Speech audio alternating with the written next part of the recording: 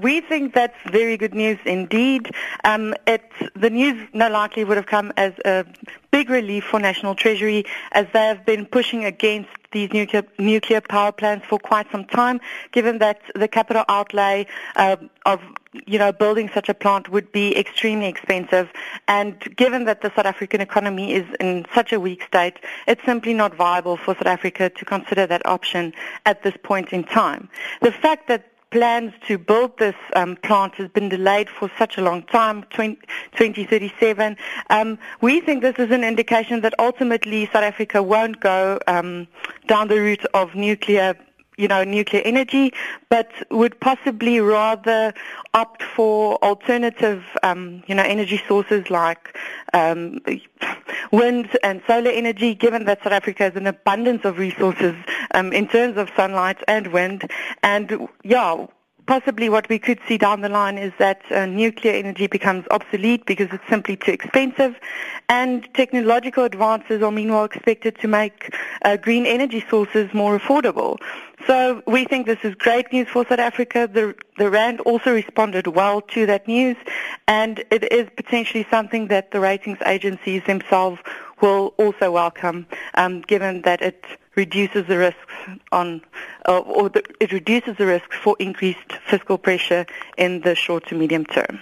Oh, we'll wait and see. Not too long now. And then on the data front, Yana, we saw some positive signs from the Reserve Bank's leading business cycle index. That rose by an over 1 year high in September. Yet the quarterly labor force stats for quarter 3 continues to suggest that, we are living in incredibly tough times as the unemployment rate edged up to a new multi-year high.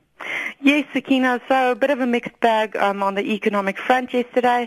If we look at that SARB leading index, what we've seen now in the past 3 months is there's certainly been a rebound there off multi-year lows, and that is a sign that South Africa's economy has perhaps bottomed out, or that the economic downturn that we have been experiencing has potentially bottomed out, and we could see, a mild improvement in the economic growth performance into the start of the new year.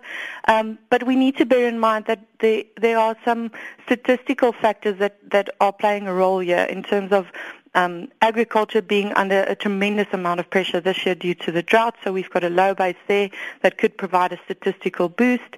But when we look at other sectors of the economy, for example, final consumption demand, we think there are still very real risks that consumer demand comes under pressure or remains under pressure, and this should keep a dampener on the extent to which the economy can recover.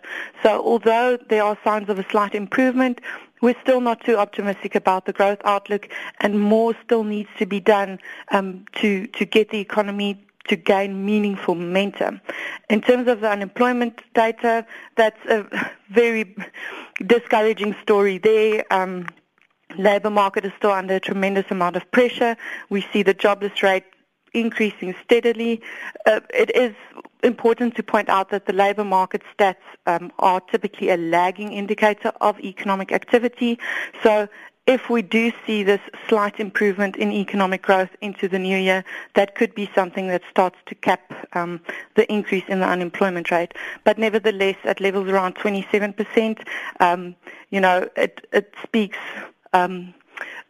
to a very difficult environment, and again, we really need to implement structural reforms in order to address the labour market issues and more business-friendly policies that could encourage entrepreneurs to start small enterprises and make a better life for themselves that way.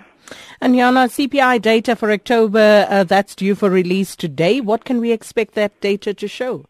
So for the time being, Sakina, unfortunately, there are risks for inflation pressures to remain rather elevated. We could see this headline inflation rate increase slightly to around 6.3% from 6.1%.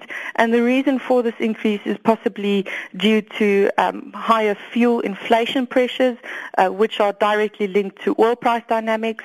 But as we move into the end of the year and into the start of the new year, we do think that there is scope for inflationary pressures to start and abate somewhat.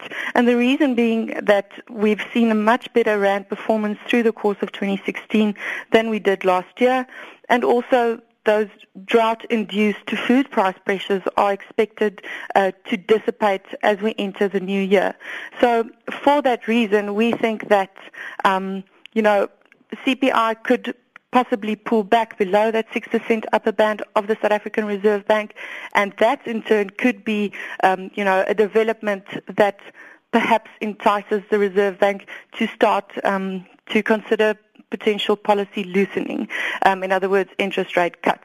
But we would have to wait and see if the more upbeat outlook on CPI into next year plays out before that would be a done deal.